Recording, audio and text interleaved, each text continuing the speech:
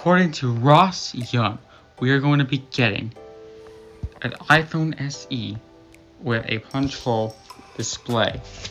So basically that means that it will have Touch ID but not Face ID, and that it will have the selfie camera will be a punch hole display.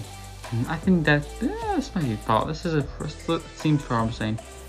I definitely think Apple will probably get a lot of people buying this from Apple and probably getting this hands in the devices of people probably really well and not sooner than people are assuming. So yes, I do think that this is a step in the right direction for Apple, and this is probably going to be me. I think, or I'm going to say, or we would get an iPhone 10 SE sort of thing, but you know.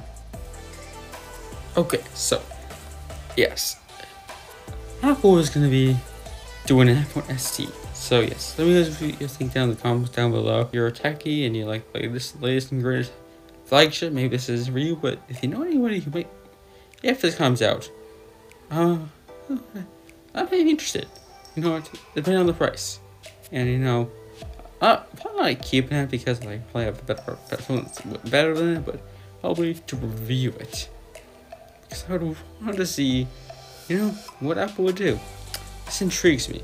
Let me know in the comments down below what you guys think, and yeah, very interesting.